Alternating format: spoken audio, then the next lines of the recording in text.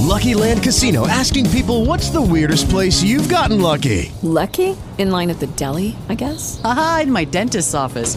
More than once, actually. Do I have to say? Yes, you do. In the car before my kids' PTA meeting. Really? Yes. Excuse me, what's the weirdest place you've gotten lucky? I never win and tell. Well, there you have it. You can get lucky anywhere, playing at LuckyLandSlots.com. Play for free right now. Are you feeling lucky? No purchase necessary. Void where prohibited by law. 18 plus. Terms and conditions apply. See website for details. With Lucky Land Slots, you can get lucky just about anywhere. Dearly beloved, we are gathered here today to... Has anyone seen the bride and groom? Sorry, we're here. We were getting lucky in the limo and we lost track of time. No, Lucky Land Casino, with cash prizes that add up quicker than a guest registry. In that case, I pronounce you lucky. Play for free at LuckyLandSlots.com. Daily bonuses are waiting. No purchase necessary. Void where prohibited by law. 18 plus. Terms and conditions apply. See website for details. The Belcher Islands are an isolated group of islands in Hudson Bay, Canada. Due to its remote location, the Inuit who lived there were seldom influenced by the society of the mainland, especially in the early 1900s. Generally, they lived in peace, hunting to survive through the harsh winters. But when missionaries brought the Bible to the Inuit in 1925, two men took it upon themselves to declare they were God and Jesus. The men claimed that their bodies had been taken over by the deity and his son as a means of returning to Earth. Unfortunately, they hadn't returned with a message of peace. This is Monsters.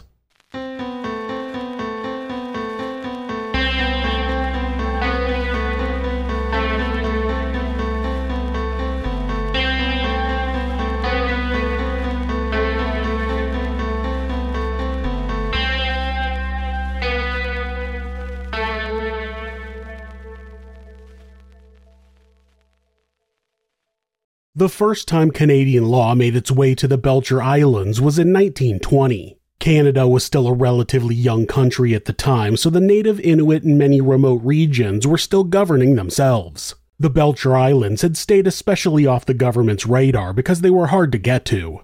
The Belchers are located in Hudson Bay, and many of the ships that ventured there in the summer had trouble landing on the rocky island. During the winter, the islands were only accessible by taking dog teams across the frozen sea ice, but it was easy to get lost or even hit a crack in the ice and fall into the water. The islands had only been formally charted in 1915 when famous filmmaker and prospector Robert Flaherty crashed his ship on the rocky shores. Flaherty and his crew spent nearly a year there exploring the islands and filming the indigenous population. Robert Flaherty is perhaps best known for his docudrama Nanook of the North, which depicted a somewhat fictionalized story of an Inuit family struggling to survive in the Arctic. The film has since been condemned as being somewhat racist and inaccurate, but at the time, the movie was the first major introduction for many in the Western world to Inuit culture. Flaherty's year on the Belchers was what had inspired him to make the movie, and he'd even filmed a young man named Peter Sala driving a sled dog team who would grow up to become one of the leaders on the island. Before he left, Flaherty also named one of the largest islands after himself and left numerous illegitimate children as his legacy there and then never returned. Flaherty's most significant findings were that the islands were much more expansive than previously thought, at around 3,000 kilometers, and that the islands possibly held deposits of iron, which captured the attention of the Canadian government. Flaherty's fame and the possibility that the island held profitable resources finally brought the islands to the attention of the outside world. When government surveyors arrived in 1920, the people of the Belchers were friendly. They'd been trading with outsiders for nearly 200 years. The Hudson's Bay Company had set up a trading post on the mainland in the 1950s along the Great Whale River, the closest point on the mainland to the Belchers. The locals would visit when Hudson Bay froze over, traveling 80 miles or 130 kilometers by dog sled across the sea ice. They would trade fox, seal, and even polar bear furs in exchange for rifles and hunting equipment. That had been the extent of their relationship with Canada for almost 200 years before the government finally visited to impress upon them that they were part of a larger nation and subject to their laws. In speaking with the locals about Canadian law, surveyors quickly learned that there had been a murder on the islands 2 years prior in 1918. The Royal Canadian Mounted Police sent an investigative team to the islands to hold a formal trial. However, when the tribe began testifying about why the man, named Ouyerack, needed to be killed, it became clear that they had not had much of a choice. Ouyerack had been on a fishing trip that previous spring with his wife and a small group of people. Among them was a woman named Mukpalu. Ouyerack had been openly flirting with Mukpalu to the point where Ouyerack's wife became jealous. In the ensuing argument, the rest of the group left Ouyerack and Mukpalu alone. Ouyerack had never been a man who caused problems before, let alone violence. But when he was left alone with Mukpalu, he raped her and took her off into the wilderness before the others got back. At midnight, a sudden storm came through the islands which forced Ouyerack and Mukpalu to hide in the fissure of a cliff. The storm was so intense that several Arctic foxes ran into the fissure with them. This made Mukpalu worry about what other animals might be looking for shelter. If a polar bear ventured in, they wouldn't stand a chance. The rest of the fishing party had taken the rifles with them, leaving the two virtually defenseless. As Mukpalu was trapped in the fissure with them, Ouyerack held a knife over her head and told her that if she kept fighting him, he would kill her. No polar bear came, so they made it through the night. Although she'd spent the night trapped with her rapist, Mukpalu said that the worst part of it all was the threat of being eaten alive. When Mukpalu later told her harrowing story to the jury, this part especially stood out. It gave perspective to just how different life was on these islands compared to the mainland. Mukpalu eventually escaped and made it back to the village, but Ouyerack would not leave her alone. The villagers were forced to place sentries at the edges of the village, as Ouyerack was trying non-stop to sneak back in. This went on for weeks, which meant their hunters could not hunt. They only managed to catch a few seagulls to feed a camp of 30 people, and had to begin eating the whale blubber reserve set aside for emergencies. The men of the camp got together and decided that they needed to choose between letting their families starve or killing Ouyerack. When Ouyerack was spotted returning to the camp, they shot him. The men involved explained to the judge that they understood they were under Canadian rule, but in dealing with true emergencies, they could not always wait for Canadian authorities to administer justice. There were 13 men who had been complicit in the murder, and they were all acquitted on the grounds of self-defense. At the end of the trial, the judge had all of the adults present stand up, raise their hands, and swear there would be no more killing on the islands unless it was an absolute matter of life and death. They were under Canadian rule now, and any further crimes committed on the islands would be prosecuted to the fullest extent of the law. Life or death situations were an everyday occurrence for the people of the Belchers. Hunting was dangerous, and there were polar bears roaming about. It wasn't uncommon to lose people trying to cross the sea ice. There was also sickness, the illness brought by white travelers being especially deadly as the Inuit had very little immunity to them. It was a different way of life. The fact that there was a governing body far away that decided they would mete out justice in a place where they couldn't even reach most of the year was absurd. Many of the people forgot about the trial, and much of the population of the islands wasn't even there. There were about 150 Inuit total on the islands, and only about 30 had been present for the trial. Shortly after the trial, the Hudson's Bay Company set up a trading post on the islands at the direction of the Canadian government, so they could keep a closer eye on things. The few newspapers that would cover the story would chalk up Ouyerack's murder to superstition. That was because the Inuit believed that when someone committed a serious crime, such as rape or murder, it was because they were possessed by an evil spirit. Back on the mainland, their beliefs would be written up as childish, and they would be criticized for being superstitious, an assessment that seemed to ignore the Western idea of demonic possession that very closely mirrored the Inuit beliefs. Demonic possession is still claimed by numerous murderers as the reason for their crimes to this day, BTK and Arnie Cheyenne Johnson being among the most famous examples. In 1925, an even higher power would make its way to the Belcher Islands. The Christian Bible had finally been translated into the Inuit language, and missionaries were eager to take their word of God to even the most remote places. The Inuit cover a vast range of the northern Arctic, but many of them speak the same language, or at least very close dialects. Thus, the missionaries were able to bring the Bible to all different tribes. They brought the new Bible to the Belchers and preached the word of God. Certain aspects of the Bible fit in very well with the Inuit beliefs, and many of the locals became enamored with Christianity right away, seeing it as merely an extension of their existing religion.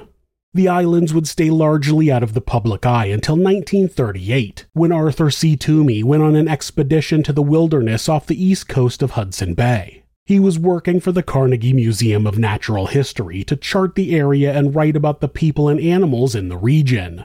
During his stay, he would get to know many of the people who would be involved in the tragic events that would later become known as the Belcher Islands Massacre just a few short years later. His account provided the only written glimpse into what life was like for the people of the Belcher Islands before their way of life was changed forever.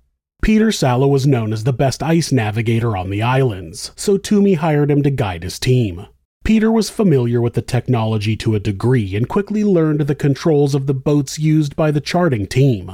Peter was usually the first person to befriend travelers and outsiders. He was very fond of the Canadian clothing style, and at one point he acquired a bowler hat, and would often wear it to greet new white people on the island. Though these newcomers were often laughing at Peter's expense, he was just happy to put them at ease in a new place. Peter was also the tallest man on the islands and the best hunter, so everyone on the islands liked him. Having him around made the survey crew more approachable. The survey team were visiting the Belchers during the spring, which is what the citizens of the Belchers called the honeymoon season. During the spring, everyone would take a break from the never-ending work they needed to survive the winter. The men would hunt less rigorously, and the women would take a break from making clothing. Young couples would go off alone together, and people visited relatives that they hadn't made time for during the harsher months. During his expedition, Toomey went to speak with the Hudson's Bay Post manager, identified by just his first name, Bob, about his relationship with the indigenous people. Many of them would venture to the outpost in early summer to tell Bob about what had been happening all over the islands, so Bob would fill Toomey in on the local gossip. One man, a notable hunter and leader named Ouyerack, spent a lot of time at the post that spring, usually to gossip with Bob or complain about whatever his wife was mad about. Sometimes Ouyerack's wife was specifically mad about him going off to the trading post, so he would just hide there longer to avoid her. As summer wore on and the days grew shorter, the women began preparing for the long winter. They would gather moss and berries, fleece seal skin, and repair and make new boats for walrus hunting. They would make kayaks, each one alone needing 13 seal skins. Parkas took 20 duck skins. Shoes wore away quickly, and they were constantly needing to be remade. Visiting in the spring may have given the outside world a false impression of life on the Belchers, and just how harsh the winters could be to a people who relied largely on hunting to survive. Toomey left while the weather was still nice and did not see what life was truly like there during the harshest months. 2 years later, the winter of 1940 to 1941 proved to be the worst one in recent memory. Fish and walruses were scarce. Even the freshwater seals of the islands and lakes had all but vanished that year. The people of the Belchers lived more on the edge than the Inuit populations on the mainland because they had no caribou to rely on if the ocean was not providing game. There used to be caribou on the islands, but near the turn of the century, there was a significant amount of rain that fell, creating ice so thick the caribou couldn't get through to eat the lichen underneath. All of the caribou on the island starved to death. The lack of caribou had forced them to rely on eider ducks, creating a unique way to stay warm by making parkas out of the ducks' hides and feathers. The ducks could be a source of food as well. However, they needed to be careful with the eider duck population as they provided eggs and the only clothes warm enough for the harshest months of the year. Overhunting would mean death for everyone on the islands. The people of the Belchers usually camped in groups of 20 to 40 to keep resources manageable. A group of about 35 people camped near the south end of the islands were looking at the Bible for answers during that extremely trying winter. This particular group had become very religious thanks to the teachings of a man named Ouyerack. Everyone on the islands had heard of the Bible or met a missionary, but the group Ouyerack belonged to were especially interested. They were hoping that the Bible might provide them with some guidance on what to do in such an awful winter. Ouyerack was passionate and a good teacher. He'd taken the missionaries very seriously and studied the Bible intensely. His wife was also blind, so he often read the Bible out loud to her, which helped him memorize many passages. The rest of his group would gather often to listen to him read and hold religious meetings. By the 1940s, copies of the Bible were scarce, and Ouyerack had the last one in his group. He often talked about Satan and Jesus, telling the tribe of Jesus' good deeds and of Satan's evil ones. He'd also begun to read from Revelations and tell them about the end of the world. A passage he quoted that stuck with the islanders was about the coming of Christ back to earth. It read as follows: "Immediately after the anguish of those days, the sun will be darkened, the moon will give no light, the stars will fall from the sky, and the powers in the heavens will be shaken. And then at last, the sign that the Son of Man is coming will appear in the heavens, and there will be deep mourning among all the peoples of the earth, and they will see the Son of Man coming on the clouds of heaven with power and great glory." With Lucky Land Slots, you can get lucky just about anywhere. Dearly beloved, we are gathered here today to... Has anyone seen the bride and groom? Sorry, we're here. We were getting lucky in the limo and we lost track of time. No, Lucky Land Casino, with cash prizes that add up quicker than a guest registry. In that case, I pronounce you lucky. Play for free at LuckyLandSlots.com. Daily bonuses are waiting. No purchase necessary. Void where prohibited by law. 18+. Terms and conditions apply. See website for details. One of the most religiously devout amongst the tribe was Charlie Ouyerack. He was 27 years old and a father of 2 children. He was short and prone to sickness, so he was not the best hunter, but he provided other valuable resources for the tribe. He was an Inuit shaman. As far as Charlie and many of the other Inuit were concerned, the Jesus they were reading about in the Bible had been a shaman too. Legend said that Inuit shamans used to be able to raise the dead, just like Jesus could in the Bible, but in modern times were no longer able to do so. In such a harsh climate, with death being ever present in their lives, this gift would have been invaluable. Though Charlie was normally only a leader in a spiritual sense, the Inuit believed in times of crisis, the shaman was supposed to step up and find a solution. This applied especially to situations where sea animals were making themselves scarce. Because of that, many of those in camp were ready to follow anything Charlie said, as he was supposed to fix the food shortage. That winter, Charlie and some of the others had become so enamored with Christianity that they became convinced that the return of Christ was imminent, and he would bring with him the end of the world. The whole tribe was divided about this, though. Part of the tribe believed Jesus would be back any day, while the others still thought it would be farther in the distant future. Those who believed that God was returning soon stopped worrying about stocking up on food, as they wouldn't need it at the end of the world. The non-believers kept their usual supply, and it was causing some tension within the camp. How exactly Jesus would return was vague. Some Inuit believed that every human and animal has a soul, and some even believed that inanimate objects have souls. On the Belchers, they believed that when people and animals died, their souls could wander the earth and possess other humans and animals. That meant that restless souls who were out to cause harm could possess a friend and change them into someone evil, or that animal spirits could wander into people and merge with their souls. On a cold night in January, Ouyerack was reading the Bible out loud to those in the camp, and they were having a religious discussion. Many witnesses said that the aurora was particularly lovely that night, and it wasn't the only thing lighting up the night sky. During the meeting, an exceptional meteor shower began raining down over the gathering. As they looked up in awe, some took it as a sign. Half of the tribe were already convinced that Jesus would be coming back soon, and with the passage about the heavens falling so fresh in their minds, they wondered if this might mean his arrival was imminent. For Charlie, the stars quite literally aligned. He was the shaman, and the stars were raining down just as the Bible had predicted. Suddenly, Charlie began shouting, quote, "I am Jesus Christ! I am Jesus Christ!" Whether or not Charlie wholeheartedly believed that the spirit of Jesus had possessed him is up for debate, of course, but to the tribe, he seemed sincere. He quickly recruited Peter Sala into his holy reincarnation, saying that God must have returned and inhabited Peter. Perhaps this made sense as Peter was the informal leader of the tribe and everyone liked him. He was a family man, he and his wife had 2 children, and he'd adopted a third.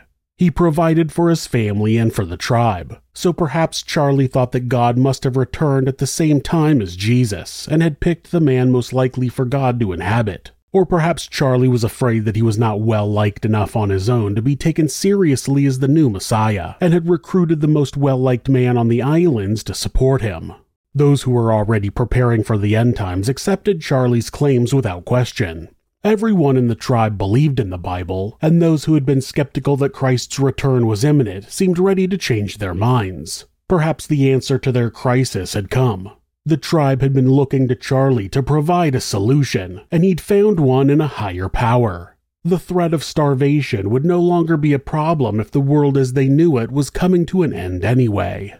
According to Inuit religion, shamans can also bestow abilities on people. If Peter was genuine and not in some premeditated scheme with Charlie, perhaps Peter genuinely believed Charlie. It was within a shaman's abilities to be able to tell that a spirit had possessed Peter, even if he himself didn't realize it. Or perhaps the two had orchestrated the whole affair. Either way, Peter was quick to accept his role as God. From there, things escalated quickly. Right away, Charlie and Peter accused many of the sled dogs of being agents of Satan, or perhaps even possessed by Satan himself. They needed to be killed. The tribe took their rifles and began dispatching most of them. Killing the dogs was also a show of faith, as it proved they didn't need their worldly possessions at the edge of the apocalypse.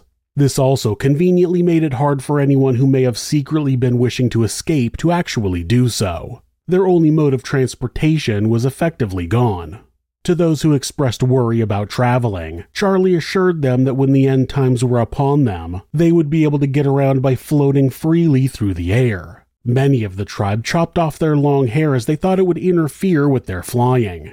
Around January 25th, about a week after the declarations, the tribe met in a large snow house to discuss the new messiahs and the religious revival. Attending the meeting were Alec and Sarah Apicock, two siblings who had taken drastically different views of the new God in Jesus. Alec, one of Flaherty's illegitimate sons, had become extremely devoted to Charlie, while Sarah, a girl of about 14, was skeptical. Charlie and Peter were explaining who they were and how they felt spiritually to give the tribe a more clear view of what was happening. Charlie said that he was inhabited by the Spirit of Jesus, but that they were still expecting Jesus to come down from the heavens in a physical form when the end of days happened. Peter said he had been changed in who he was on the inside, and there he felt the presence of God. Sarah was having none of that. She said, quote, "You are Peter Sala on the outside, and you are Peter Sala on the inside." Immediately after Sarah accused Peter of being a fraud, Alec grabbed her by the hair and hit her several times with a wooden stick. He then threatened to decapitate her with a knife for saying such blasphemous things. Hysteria quickly took hold. Another follower wanted to know if Sarah might be Satan. To test that, he brought a small fire-lit lamp up to her face, saying that the light would let him see if she was good or if she was evil. The follower looked at her face reflected in the flames and declared her evil. Sarah asked for mercy, but they did not listen. Alec hit her again across the head and she passed out. The congregation dragged her outside of the snow house. Ouyerack, a deeply religious and unstable girl of about 16, followed Sarah outside. Overcome with religious fervor and believing the devil lay in the snow before her, she decided it was her duty to finish Sarah off. She bashed Sarah's head in with the butt of a rifle. Then Ouyerack walked back into the snow house, bloody and cold, and said, quote, "My hands are frozen from killing Satan. Please thaw them out for me." To understand the fear that the tribe felt, it is important to remember that they believed evil spirits were the cause of many evil deeds. When someone was murdered or gravely hurt, it was often because the person responsible for such monstrous acts were possessed. If Sarah were to be possessed by an evil spirit, she would be capable of hurting anyone. At least outwardly, almost everyone at the meeting seemed content that Satan was gone. There was no doubt that if they disagreed, they were going to keep it to themselves after seeing what had been done to non-believers. Ouyerack alone was the only one who seemed ready to speak up. He was extremely disturbed by Sarah's death.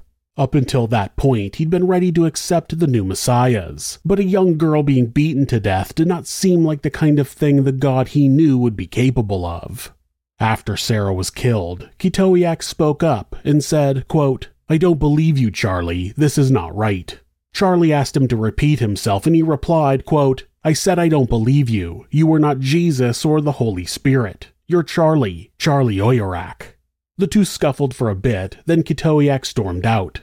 When he saw Sara's lifeless body outside, he became overcome with grief and kicked in part of the snow house. Ouyerack went back to his igloo nearby. After thinking for a short while, he decided he needed to try harder to stop the madness. He couldn't let things get worse. He went back to the snow house, but after what had happened to Sara, he decided to approach from a window and speak to those inside from a safe distance. When he peered into the window, Sala's mother yelled in terror that Satan was outside the window. Ouyerack pleaded with his tribe to see some sense, saying, quote, "I need your help. Won't any of you come to my side? Come to my side and believe in the true God." To this, Peter responded by accusing him of being Satan, which Ouyerack protested. Peter insisted, quote, "I am God and I say you are Satan," to which Ouyerack bravely retorted, quote, "There is only one God and he is not here in this snow house." To end the argument, Peter grabbed a loose wooden board and threw it through the window, hitting Ouyerack in the mouth. Peter proudly announced that he had struck Satan, and Ouyerack fled back home. While he was there, he read through his Bible before falling asleep. A witness who chose to remain anonymous would later tell author Lawrence Millman that during that night she'd snuck into Ouyerack's house to spy on Satan. She swore that when she looked into the igloo, which was completely shut off from the wind, the pages of his Bible were moving like grass moves in a strong wind. She retreated, convinced that Ouyerack was in fact the devil. In the light of day, the tribe felt brave enough to confront the man that they believed to be Satan. Peter walked up to Ouyerack's igloo and started prodding him with a harpoon. He tried to get a reaction out of him, but the non-believer remained stoic, so Peter stabbed him with the harpoon, causing Ouyerack to retreat inside his igloo. Another member of the tribe showed up with a rifle and killed Ouyerack.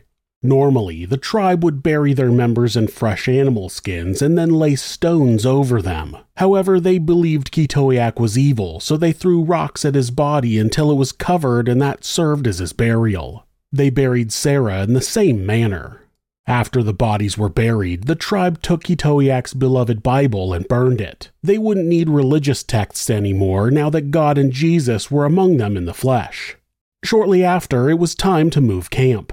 They'd been on Flaherty Island and were hoping the hunting might be better on another island. They traveled for about 2 weeks and merged with Carrick's camp nearby on Ouyerack Island, which was just a stone's throw from Flaherty's wrecked ship. As they were building new igloos, Charlie and Peter began trying to convince the new members of the camp of their status as gods. Though Carrick was portrayed as a bit of a scoundrel, despite being friendly and fun in the 1938 survey, those who knew him personally saw him as somewhat unstable. Carrick was rumored to have been a bit too much of a gun enthusiast. He would threaten people often with his rifle with little provocation, and he and his wife would hit each other. Carrick was quick to believe Charlie and Peter, and he let them preach freely. Charlie began preaching about the end of the world, and he assured his followers that it was not something to be feared. Rather, they should embrace it.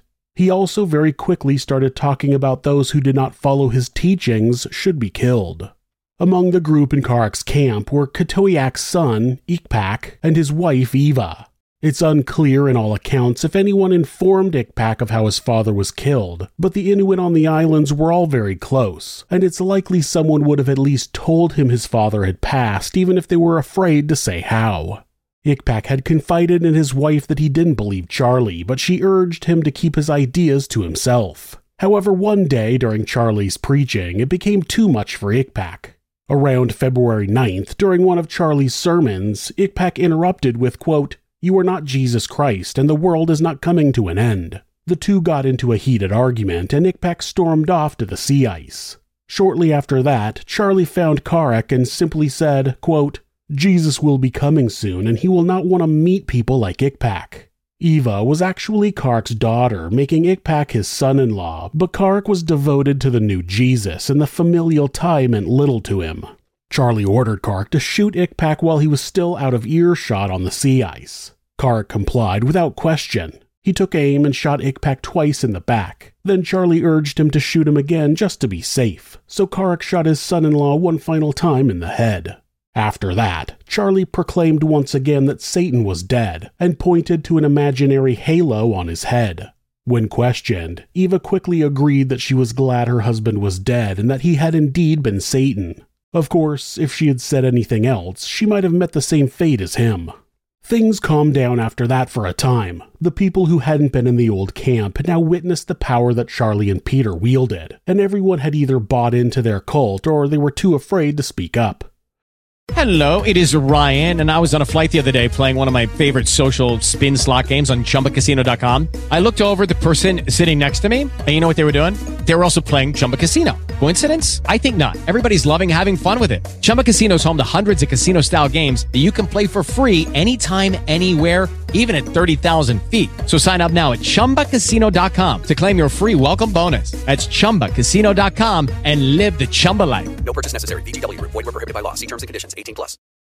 As March started ticking by, the new manager of the Hudson's Bay Post, Ernie Riddle, started gearing up for a trip to the mainland. He needed to make one last mail run before the sea ice melted. Ernie was oblivious to what had been happening on the islands, and he hired Peter to guide him. Peter may have been God, but he was still the best ice navigator, and someone had to get the mail.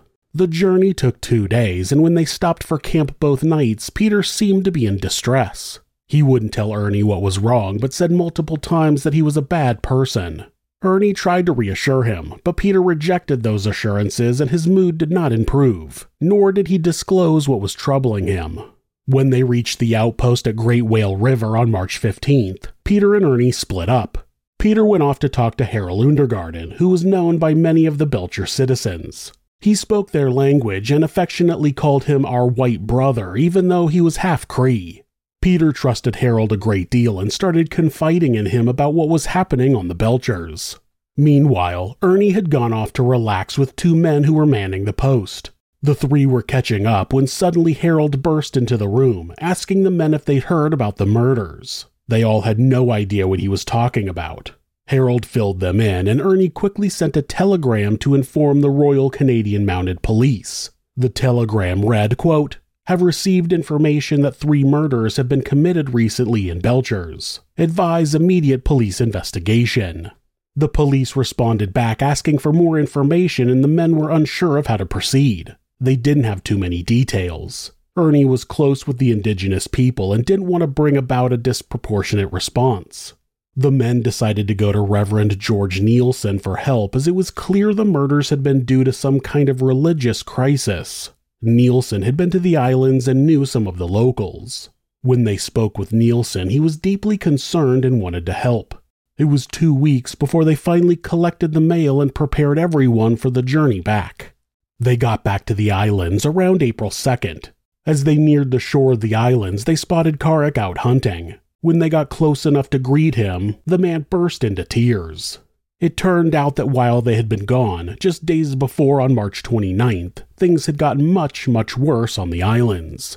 Peter's sister Mina had been camping with a small group of about 8 adults and their children, just a short distance from Karak's camp.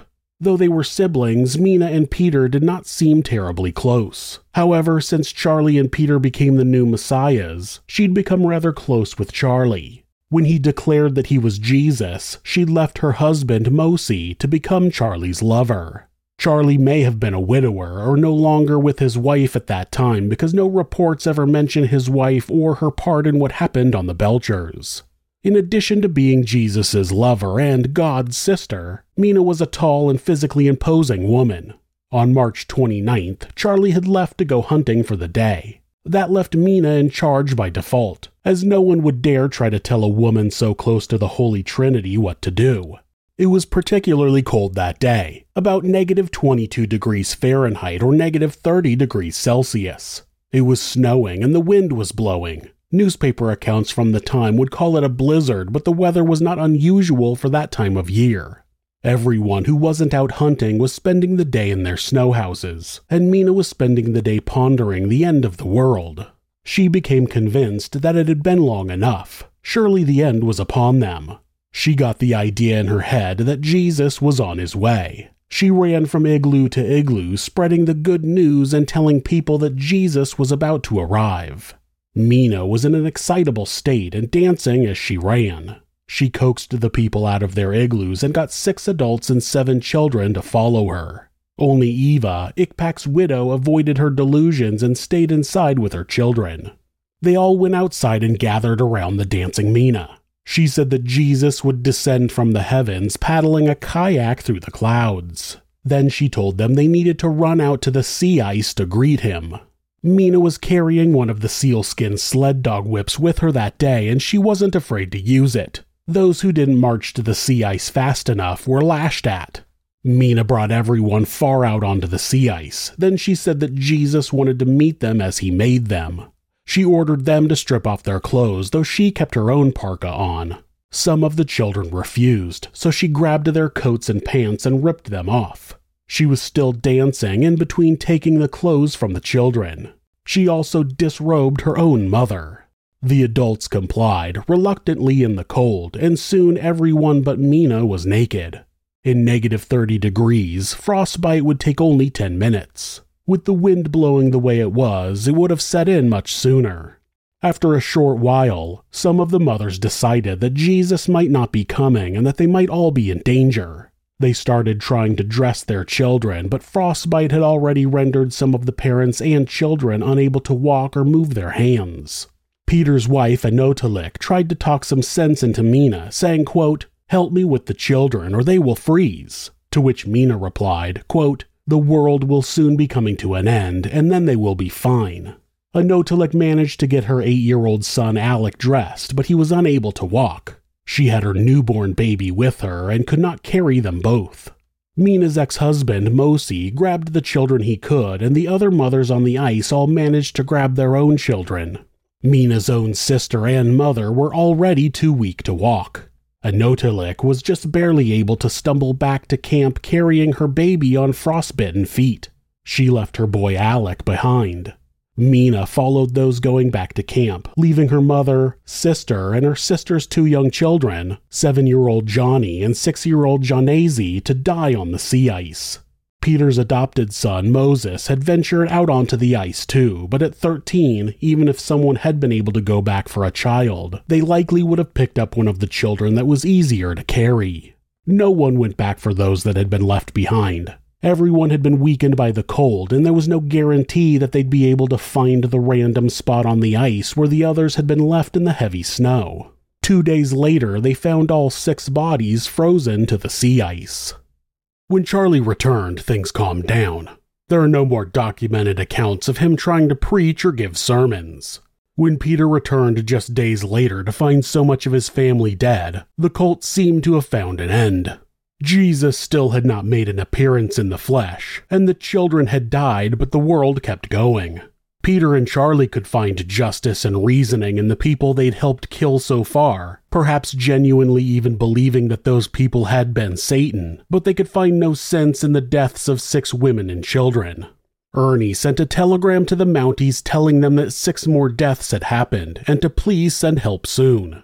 Reverend Nielsen went out to all of the camps reachable by foot to speak with everyone about what had been happening. After the children died, much of the religious zeal seemed to be gone. People seemed to be accepting the reality that the world might not in fact be ending. After just 2 days of wandering and speaking with the locals, Reverend Nielsen felt confident that there would be no more deaths. He did not share most of the details of what he'd learned with Ernie, as Nielsen knew that oftentimes when it was time for Canadian justice to be applied to the Inuit people, it would only lead to hanging. Nielsen seemed assured, but Ernie was not. He was being left in the dark by both the Islanders and the police, but he was the man responsible for bringing them together. He was terrified there would be more deaths and was anxiously awaiting the Mounties' arrival. However, there was only so much the police could do. It was 1941 and World War II was raging back in the rest of the world. Every single pilot in the Royal Canadian Mounted Police and every one of their planes had been sent off to Europe to help with the war effort. They'd been trying to figure something out since the first message, and when they got the second telegram, they had only just found an old model Norseman aircraft. It was in disrepair, but eventually they cobbled together enough spare parts to get it working. On April 6th, the plane was ready for takeoff. The pilot went to the port city of Moose Factory to pick up 2 investigators and a coroner. Then the small team made its way to the Belchers. When police arrived, they found themselves without transportation because there were so few dogs left. Peter had taken the last remaining dog team to go to the mainland and get much-needed supplies. Ernie had made the call to send Peter alone, assured that Peter would not leave his people without food. The plane that investigators had taken was on skis, and the ice back on the mainland was already melting, so time was of the essence. Otherwise, the team could be stuck on the islands for months. Local citizens brought every last dog they had, and 2 days later the police were able to visit the camp at Ouyerack. Ikpak's wife directed them to his body, which had been somewhat preserved by the cold. The bullet holes were clearly visible, and the frozen blood appeared almost fresh. Police inspected the 6 bodies of those who had died on the ice as well. They wanted to have the coroner look at the bodies of Sala and Ouyerack, but visiting the old camp on Flaherty Island before the ice melt was not feasible. The police left for the mainland on the 16th. They took Mina, Ouyerack, and Adleitok, the man that had killed Ouyerack, back to Moose Factory with them as prisoners because they were judged to be imminent dangers. Peter, Charlie, Alec, and Akinek had either been too far away to reach for questioning or were needed to provide for their tribe while investigations were being conducted. On April 18th, they reached Moosonee, which was near the port city of Moose Factory. It was the largest city nearby with a strong police presence, and at 310 miles or 500 kilometers from the Belchers, there was little worry about the prisoners escaping. The prisoners had all come with police freely and had openly answered any questions about the murders. The investigators had to travel by dog sled, train, and rail jigger to get back to Ottawa and decide what to do next. Authorities eventually decided they would go back to the islands after the ice had broken up at the end of summer. Authorities began choosing the legal team. Justice C.P. Plaxton was chosen to preside because he was familiar with Inuit culture. J.P. Madden was chosen for the defense, and R.E. Olmsted was chosen to represent the Crown as the prosecution. Meanwhile, on May 22nd, the news broke that Mina had a complete mental breakdown. The newspapers described her as violently insane. There were no mental health hospitals in Moosonee, so she was put on a train to be taken to Toronto. Ouyerack and Adleitok, though, were thriving. At the time, Canadian police had learned that sending Inuit to jail would more often than not lead to them dying of tuberculosis, so they had Adleitok and Ouyerack camp near a police outpost. The men were essentially just living the way they normally would, but in a slightly warmer place, where their food was provided for them. Adleitok in particular was enjoying seeing the mainland, despite the grim circumstances, and bonded quickly with the police watching him. The prisoners would go back to the islands months later on July 23rd. A small police party flew out ahead of the legal team to conduct further investigations and preliminary hearings. Police quickly got to work recovering Sala and Ouyerack's bodies, along with the bodies that had already been examined. They then gave them a proper burial near the outpost. Charlie, Peter, Alec, and Akinek were promptly arrested. After observing Mina and having her evaluated, there was no question of having her stand trial. She'd been declared insane. The legal team began their journey in early August aboard the SS Fort Charles. Olmsted, Madden, and Plaxton were accompanied by 2 reporters from Toronto sent to document the trial. The trip from Moose Factory to the islands usually takes 4 to 5 days, but there was an excess of fog and inclement weather that dragged the trip out to 13 days. When the legal team finally arrived, they chose Ernie to be one of the jurors. The ship's engineer was also enlisted, as well as the reporters and 2 members from a geological prospecting party that happened to be on the island. Despite the care taken so far in the investigation, it was still the 1940s and investigators did not consider letting anyone who was not white sit on the jury, so they enlisted every white man who happened to be on the islands at the time.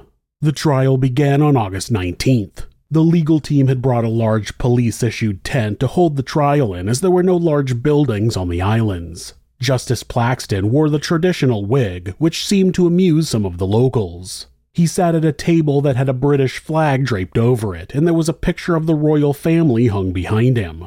There was a great deal of interruption during the proceedings. Nearly everyone in attendance was coughing and wheezing. The legal team had brought back a nasty flu with them, and the whole island had caught it rather quickly.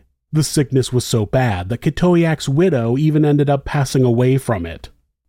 Judy was boring. Hello. Then Judy discovered ChumbaCasino.com. It's my little escape. Now Judy's the life of the party. Oh, baby, mama's bringing home the bacon. Whoa, take it easy, Judy. The Chumba life is for everybody. So go to ChumbaCasino.com and play over 100 casino-style games. Join today and play for free for your chance to redeem some serious prizes.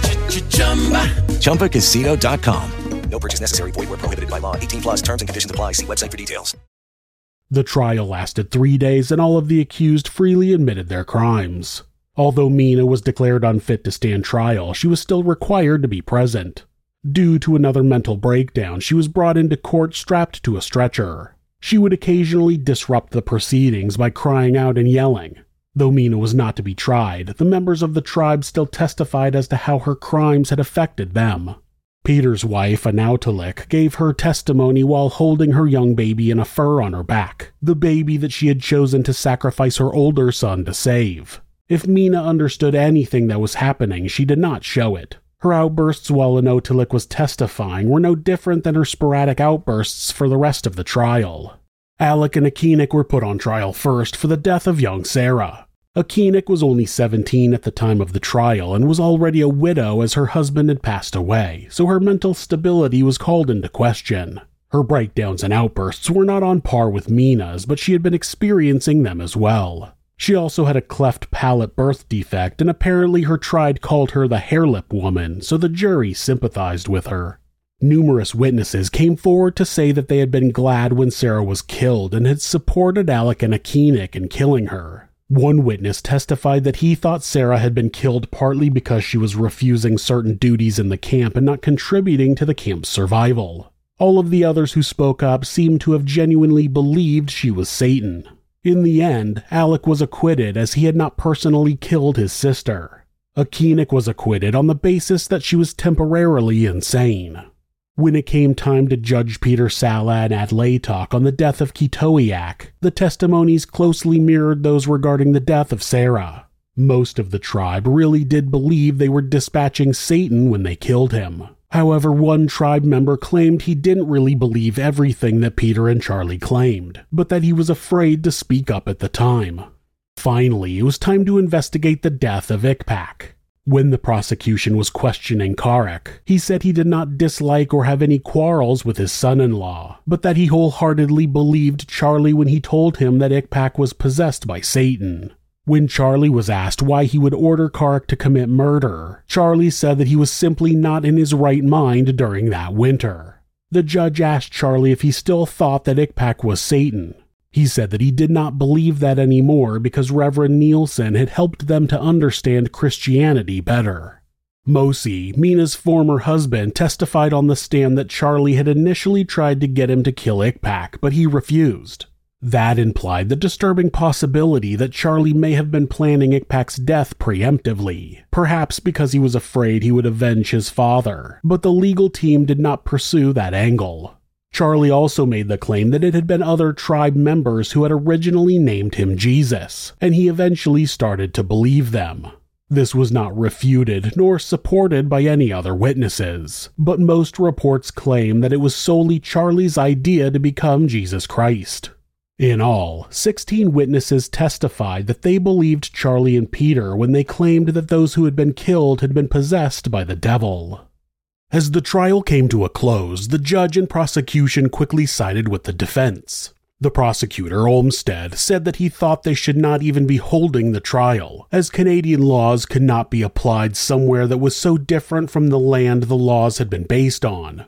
Olmsted said that the Inuit were, quote, the friendliest, happiest aborigine anywhere, and he said that hanging would not be a deterrent because their short memories would not remember the punishment.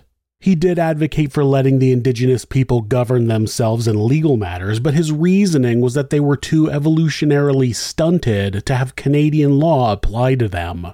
Despite the unsavory reasoning behind the leniency in sentencing, all 4 men involved in the deaths were given rather light sentences that took into consideration the welfare of the tribe. Charlie, Peter, and Adlatok were found guilty of manslaughter for both Ouyerack and Ouyerack. Charlie and Peter were sentenced to 2 years of hard labor at the Chesterfield Inlet police post. Adlatok was given 1 year at the same facility. Mina and Ouyerack were both judged not guilty by reason of insanity, but they were not allowed to remain on the islands because of the crimes they had committed and the danger they posed. Ouyerack was found guilty as well, but if he were taken away in addition to Peter, they would be taking both of the island's best hunters away, both of whom also had families. Because of that, Ouyerack's sentence was suspended. When Ouyerack found out he would be staying on the islands, he cried out with joy, and he assured Peter that he would do everything in his power to get meat for his family. Most of the accused did not show much emotion during the trial, but Peter began to anxiously rock back and forth when sentencing was being discussed. Harold Undergarden explained the sentences to the accused in their own language to avoid any confusion. He explained that they were going to be taken to the north where a guard would watch over them. He also emphasized that their wives and families would be given rations from the Hudson's Bay Company store, and he asked them to choose the hunter they wanted to provide for their families while they were gone. The hunter would be supplied with any extra weapons and ammunition he would need to provide for the extra family. This seemed to calm Peter. It had not been decided if the men should be allowed to return to the place of their crimes after their sentence was over. Before he left on August 23rd, Justice Plaxton gathered up those who had attended the trial and made them promise there would be no more killing on the islands because the law would be keeping a close eye on them. In bidding them farewell, he both wished them well and tried to impress upon them that justice might not be so lenient next time.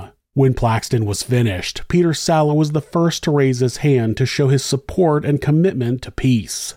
As they were preparing Charlie, Peter, Adlatok, Mina, and Ouyerack to leave their home, possibly for the rest of their lives, most of them went peacefully. However, Mina was still attacking the police and had to be placed in a straitjacket to be brought onto the boat. Upon arrival to the mainland, she was quickly brought to a hospital in Toronto and sedated for examination. While she was under, she was baptized to ensure her soul would be saved, as the hospital considered that to be an urgent priority. Clearly. The others were brought to Moose Factory, where they set up camp under supervision from the Mounties. The men were tasked with labor and repair jobs, though the police tried to assign them to mostly outdoor jobs, as mingling with the prison's population would mean exposure to disease. Despite the precautions taken by the police to attempt to protect the prisoners from disease, Charlie Ouyerack caught tuberculosis and died on May 26, 1942. It's hard to say if Charlie ever genuinely believed that he had lived as Jesus Christ or not. Certainly, the pressure of the tribe to help in a crisis would have been immense. Perhaps he became deluded because he wanted so badly to help his people in a time of scarcity, but certain aspects of the way the cult played out could point to more sinister motivations.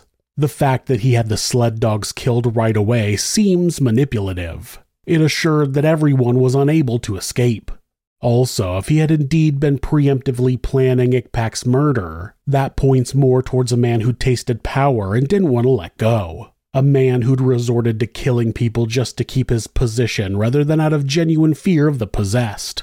Olmsted claimed that Charlie was mean and had a violent streak in him because his father had been murdered when he was very young. However, no one else ever described him as being violent or aggressive before the cult began. But this may have been an issue of the times, as most of the historic accounts that have survived in writing were written by white people, who at the time viewed Inuit as being inherently childlike and somewhat incapable of purposeful violence. If Charlie had indeed started the cult for selfish reasons, it's hard to see what his motivation would have been. There was never a sexual motivation for the cult, as there were in so many others. He'd had an affair with Mina, but by all accounts, she was the aggressor. He also didn't really gain any material possessions, as everyone lived on the edge of survival. But perhaps the power that came with being the savior was enough for him. He could order anyone who spoke against him killed without question.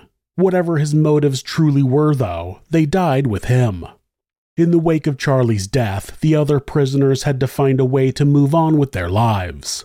On August 28th of 1942, after serving just a year, the 4 remaining prisoners were sent to the Great Whale River area. It was farther north and had a similar alignment to the Belchers. They were to be put in the care of Reverend George Nielsen, a familiar friend to them all. The men's families were to meet them there, and the men would be encouraged to hunt and trap to keep their skills sharp and provide for their families. A few other Inuit prisoners were sent up with them, and they were all to prepare for life on the outside together. The prisoners all seemed ready to live a life of peace after what had happened, especially Peter Sala. After their release, the small group was given a boat and they lived a nomadic life hunting in the Hudson Bay area. Neither of the women had any more breakdowns requiring hospitalization, and Peter had made quite a name for himself among local hunters. In 1946, the group traveled to Port Harrison with a small group of Inuit. Upon arrival, they met Corporal Bill Kerr. He had been one of the men charged with looking after Mina's mental health while hospitalized, and the two had become friends. Bill and his wife let Mina move in with them in exchange for housekeeping, though their house was rather small, so Mina had little to clean and mostly spent her time looking after their dog. Peter and the others moved on eventually, roaming the seaside, but Mina elected to stay. Sometimes she would get restless and venture to other people's houses in the community and insist on tidying up. The town affectionately started calling her Blitzkrieg Bessie, and there she lived out her days. Those around her, with the exception of Bill, likely had no idea that she'd once been responsible for the deaths of 6 people. Adlatok eventually found a seaside community to his liking and settled down. Akinik did as well. She worked for a time as a seamstress before eventually succumbing to tuberculosis. Peter Sala was the only one who never seemed to find peace after his release. He would live a nomadic life, traveling with a small group of Inuit by boat and settling in different communities for a time. Back on the islands in the 1950s, the Canadian government decided it was time to get the citizens of the Belchers formally integrated into society. The government started making plans to bring the children from the islands into the Canadian Indian Residential School program, so they systematically killed the sled dogs on the islands, just as Charlie's cult had a decade before. That slaughter was meant to weaken the citizens of the Belchers and make them dependent on outside help, as their transportation was gone. But shortly after they killed the sled dogs, government officials realized that it would be too costly to bring the citizens of the Belchers into the program, so they abandoned the plan. Though the death of the sled dogs likely caused human casualties as well, the citizens of the Belchers were spared the residential school program that would have almost certainly resulted in the death of numerous children. Throughout the program's tenure, it's estimated that up to 30,000 children died, and the people of the Belchers were among the few tribes that managed to largely avoid the program. In decades that followed, Christian missionaries made their way back to the islands again, along with Peter Sala. He was in his 80s and was allowed to move back to the Belchers if he so wished, to live out his final years. He finally made the trip home in 1982. He lived on the outskirts as he'd been gone for so long he no longer had any family in the area.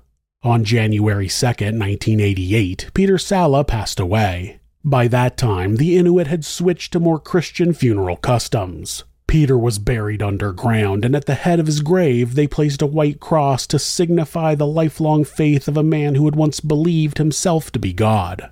In the 1990s, a system of hydroelectric dams to the south of the Hudson Bay started disrupting the currents going into the Belcher Islands, which caused dramatic and seasonally inconsistent freezing of the sea ice. That crippled the eider duck population and is a problem that is still ongoing to this day. Though the isolation of the islands protected the citizens from the Canadian government's more bloody atrocities, life on the Belcher Islands has never been the same. Though the world did not end on that cold winter in 1941, the Belcher Islands massacre and the publicity from the trial that followed did mark the start of the end of the traditional way of life for the people of the Belcher Islands.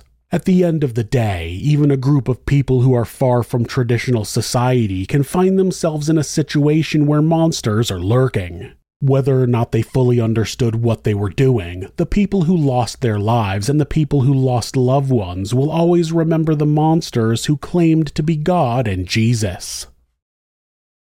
If you're the victim of domestic abuse, please reach out to someone for help. Please talk to your local shelter or call the National Domestic Abuse Hotline at 1-800-799-SAFE. That's 1-800-799-7233. Or you can go to thehotline.org to chat with someone online. This website is set up so that, at any time, hitting the escape key twice will take you to a Google search page. That way, if your abuser is nearby, you won't get caught seeking help.